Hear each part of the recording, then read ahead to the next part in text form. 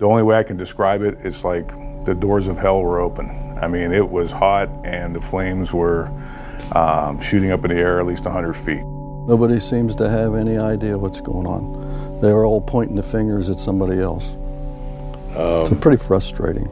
What started as a train derailment in the village of East Palestine, Ohio, has escalated into suspicion that the water and air have been poisoned, calls for calm by authorities, the opening of a state-run health clinic, the announcement of visits from Erin Brockovich and Donald Trump, all crescendoing yesterday in what looked a little like a game of chicken. Did someone want to drink the water? Absolutely. As one resident offered the governor and the EPA administrator a drink from her tap. That's good. That's really cold coming from the tap. Coming up on Today Explained, just how dangerous is the situation in East Palestine? Hey, it's Noelle. Before the show starts, I want to invite you to take a survey that we're running right now. If you have a few minutes, we would appreciate you going to vox.com/podcast survey and telling us what you think. Vox.com/podcast survey. There's also a link in the show notes. This will really help the show out, so thank you.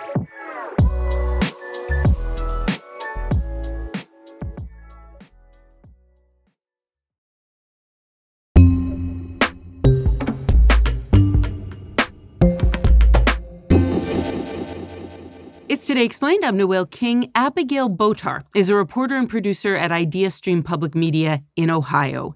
East Palestine, where this train derailed, is one of the areas that Abigail covers. And so she has been all over this story since early February. This was a 150-car train, and 20 cars, we know, were carrying hazardous materials. So that was the Friday night, February 3rd. We were notified a short time ago that we've had a drastic change in the chemical inside the tank cars that we've been concerned about and watching all day, the vinyl chloride. We are at a risk now of a catastrophic failure of that container. That Sunday was when Ohio Governor Mike DeWine put out this evacuation order saying that there was this risk of a catastrophic tanker failure that would lead to deadly shrapnel and this very big explosion.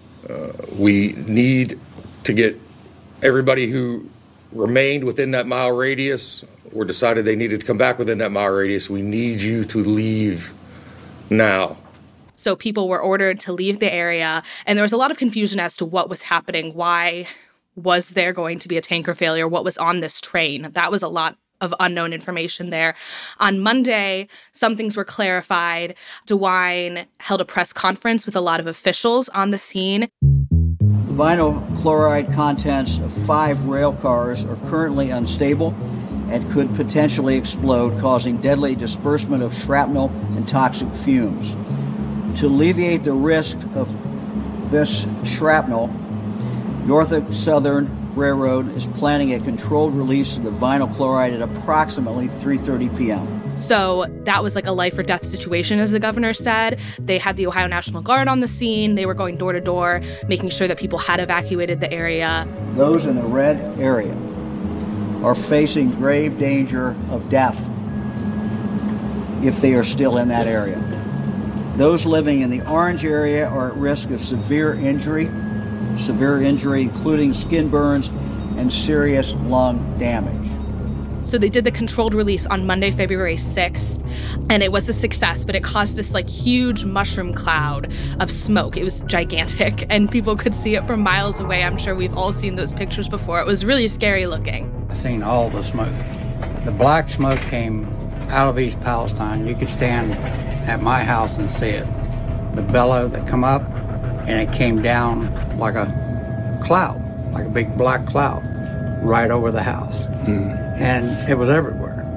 The evacuation order was lifted on February 8th, and shortly after that, the train company Norfolk Southern began running trains through the town right away.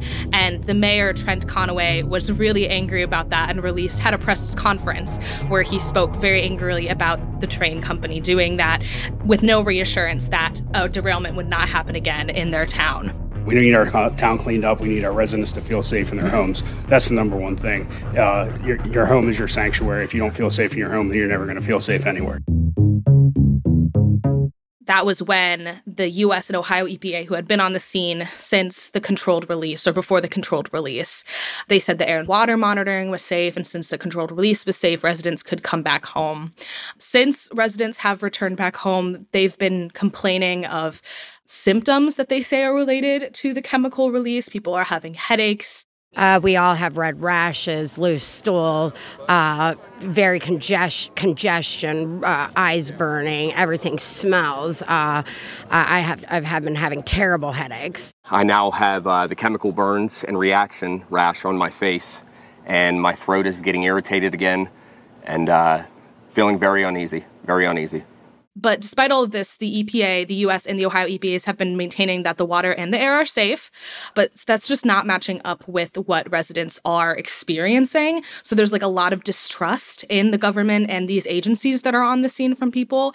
And there's like a lot of questions.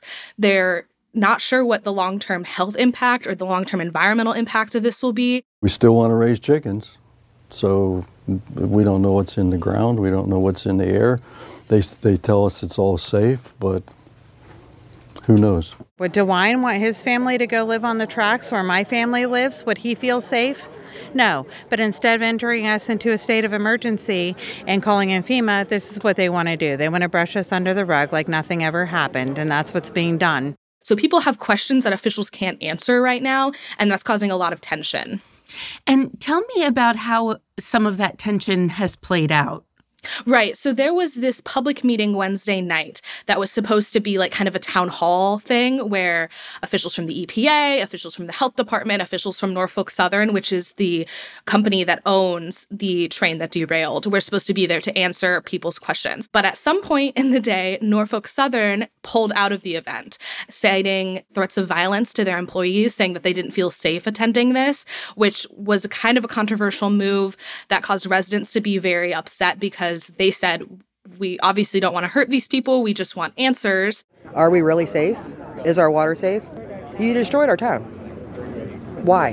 The governor and the mayor of East Palestine spoke out against Norfolk Southern, saying that was the wrong decision, that they should have attended this event. They've been working with us tremendously, but they should, because they're the ones that screwed this up. I'm going to hope that I gave the people what they wanted, so I hope everybody doesn't stand up and get a stump speech. I have all the experts behind me at these tables, and by God, we're going to get some answers for these people. Why is the company not here? Because they're scared for their safety. And at this event, it was kind of a free-for-all.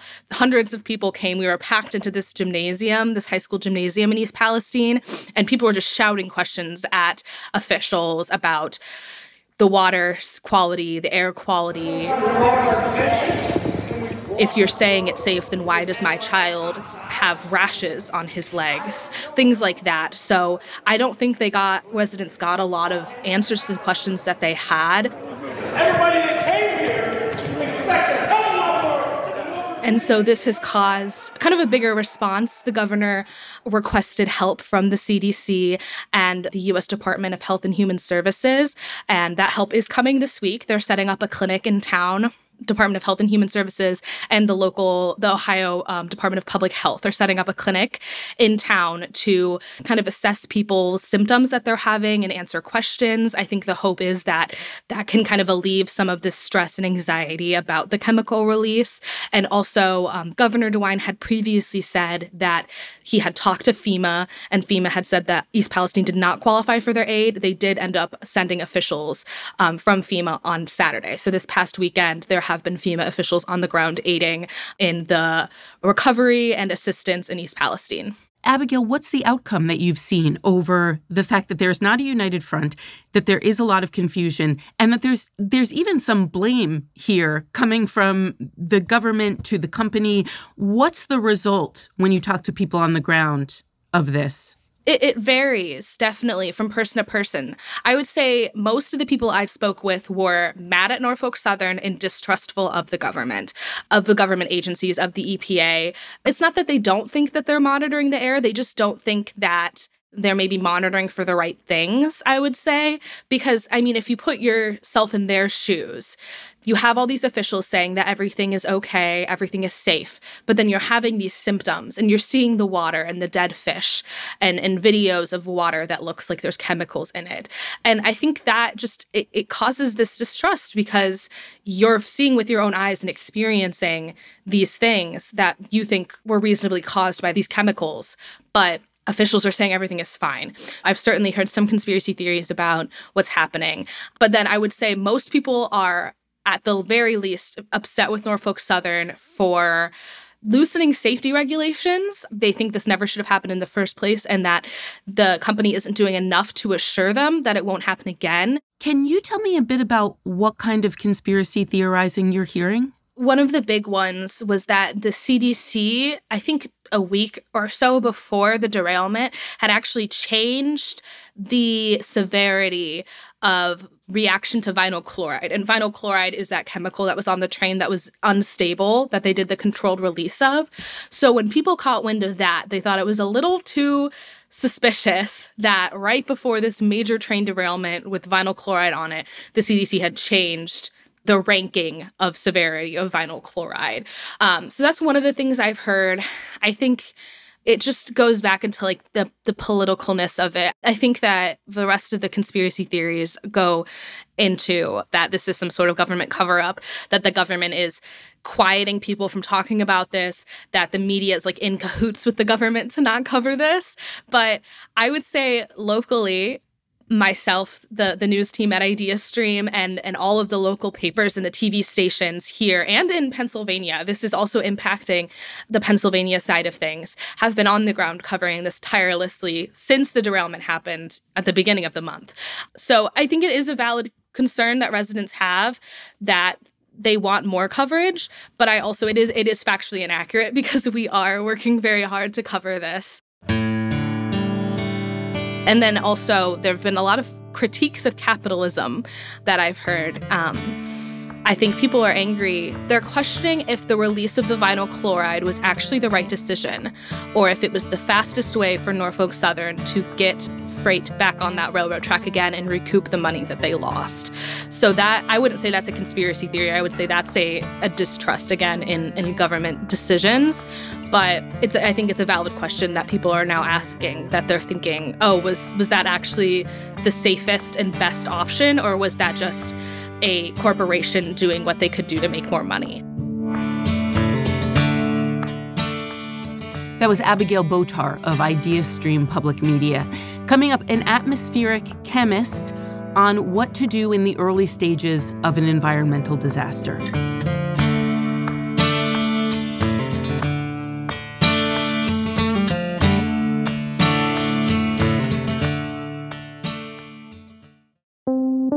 Support for Today Explained comes from Mint Mobile, the only cell phone that tastes good.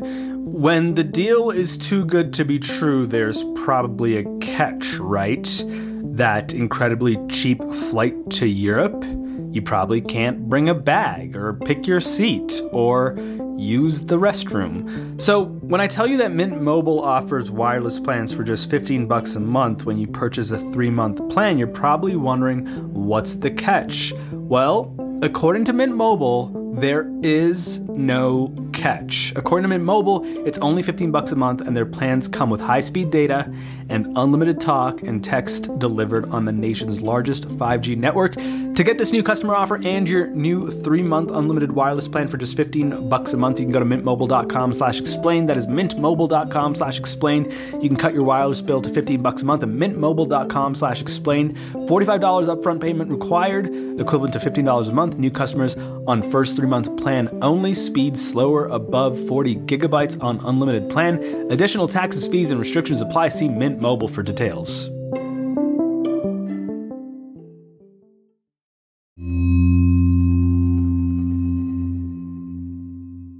I come at this from two perspectives.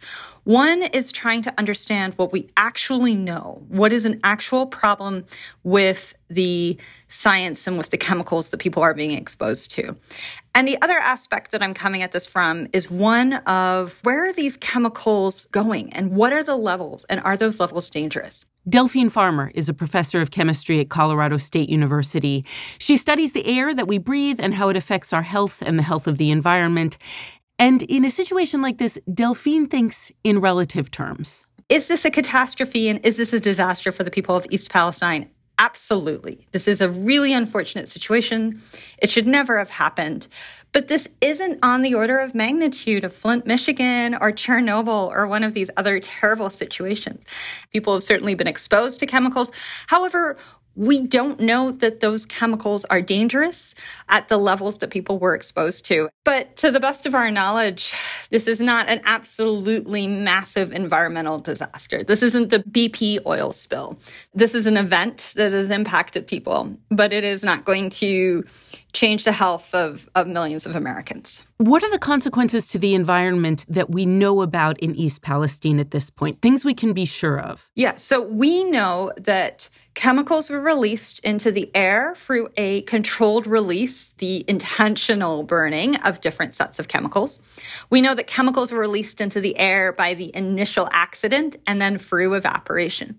We also know that some chemicals from this train spill were released into waterways, and that's really what we know for sure. We invited Delphine onto the show because, first, she's not an alarmist by nature, and because we wanted her assessment of this situation and to ask what she would do if she were in East Palestine. So let's start with what was on that train. So there were 5 train cars filled with vinyl chloride, which is the precursor chemical to make polyvinyl chloride, or PVC, which you've seen in piping in your house.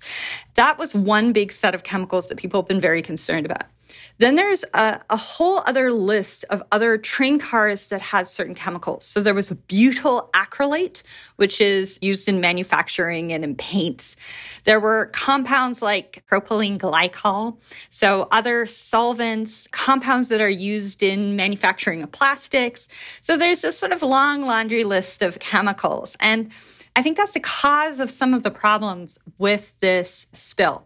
And that's that we don't know how all of those chemicals interact with each other, especially when you burn them. So we know that vinyl chloride causes problems, but we don't know how vinyl chloride and butyl acrylate might change human health effects when mixed together.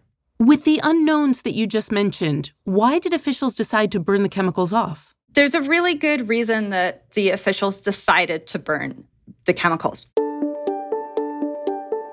Vinyl chloride is very explosive. It has a boiling point that's below freezing point of water. So it very rapidly goes from a liquid form to a gas form. And if something very rapidly moves from liquid to gas, that makes it very explosive. So now if you put that liquid in a large metal rail car, you suddenly have the potential for a bomb. And so there was a lot of concern that if these chemicals heated up and there was an unintentional release, then we would have a massive bomb with huge amounts of shrapnel. So that's the challenge here, is that you start thinking about the health and safety of the first responders and of the community, and that potential to have an incredibly large explosion that was completely uncontrolled. That was a big concern. And so that was the reason they pulled all the chemicals out of those train cars, diverted them into a trench, and then burned them. And that was really to avoid a massive, uncontrollable explosion of shrapnel.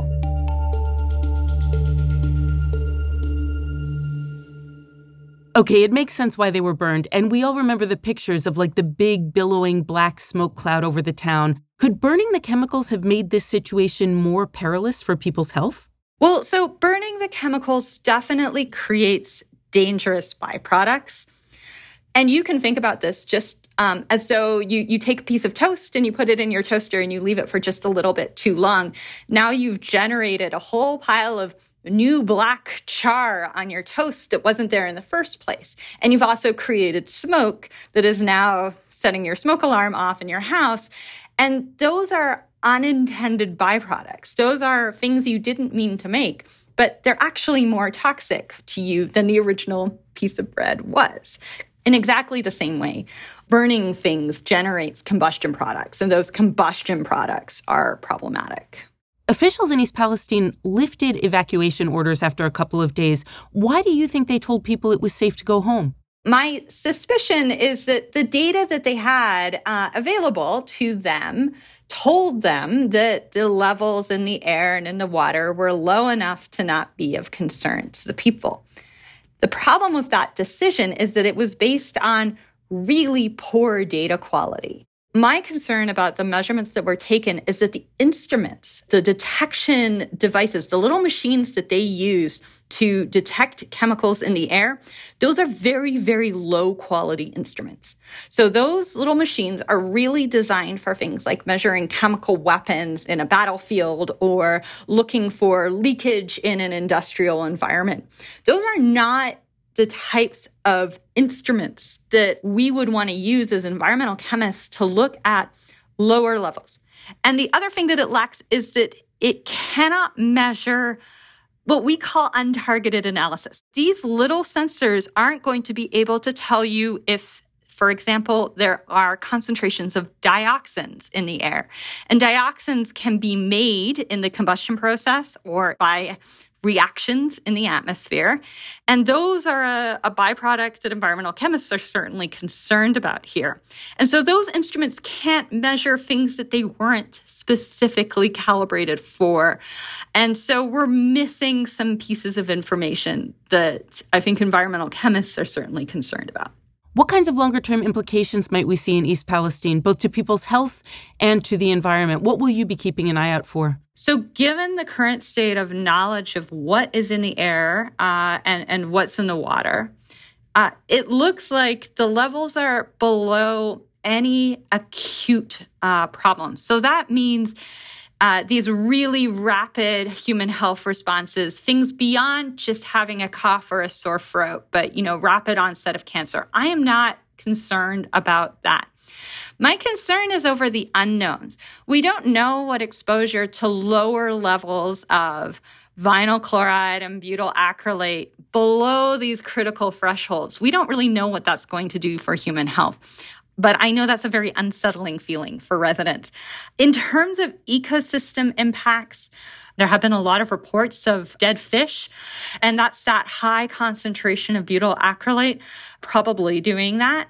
And that's concerning, but the water will dilute. So I'm really hoping that's just a short-term effect. The other issue to think about, though, is that vinyl chloride oxidizes in the smoke plume and eventually ends up producing hydrochloric acid. And I'm not sure how much hydrochloric acid was produced in that smoke plume, so we don't know how acidic it was and if that's going to impact the ecosystems in the area. So we will see over time what happens to the air and to the plants and to the local community. But we just don't have enough information to really induce panic. If you could tell people in East Palestine, listen, I'm an expert, I'm going to give you my best piece of advice. What's your best piece of advice? My best piece of advice is to clean your house. I would vacuum and dust all the surfaces that you can access in your house. I would then take a bucket with water and a commercial cleaning agent. You don't need anything fancy. And I would mop the floors of my house and get rid of that water. I would take a look at where my water came from. And if it comes from a well, I would not touch it until it had been tested by a reputable agency. And I would also be really sensitive to anything that my body tells me, because your nose is actually more sensitive than most of these instruments that these EPA contractors are using. And so if you smell a chlorine smell in your community or in your house, then that's an indicator that you do have a problem and that something got inside there and it hasn't come out. So then I would be considering leaving. And I would also be trusting that if I started feeling a cough or a sore throat that I wasn't sure where it was coming from, I might back away from that space and think about trying to get cleaner air. But I really think that cleaning the house is actually an incredibly good way to get rid of some of those chemicals that have come into your house and sort of stuck to your floors and stuck to your walls. And so dust, mop, get rid of those, and then air your house out. So let the windows be open and just move cleaner outdoor air through your house. And that's going to really help reduce your exposure to anything that got inside.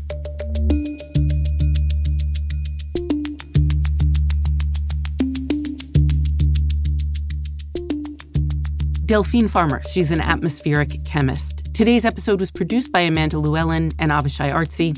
It was edited by Matthew Collette and fact-checked by Laura Bullard, and it was engineered by Paul Robert Mounsey. I'm Noelle King. It's Today Explained.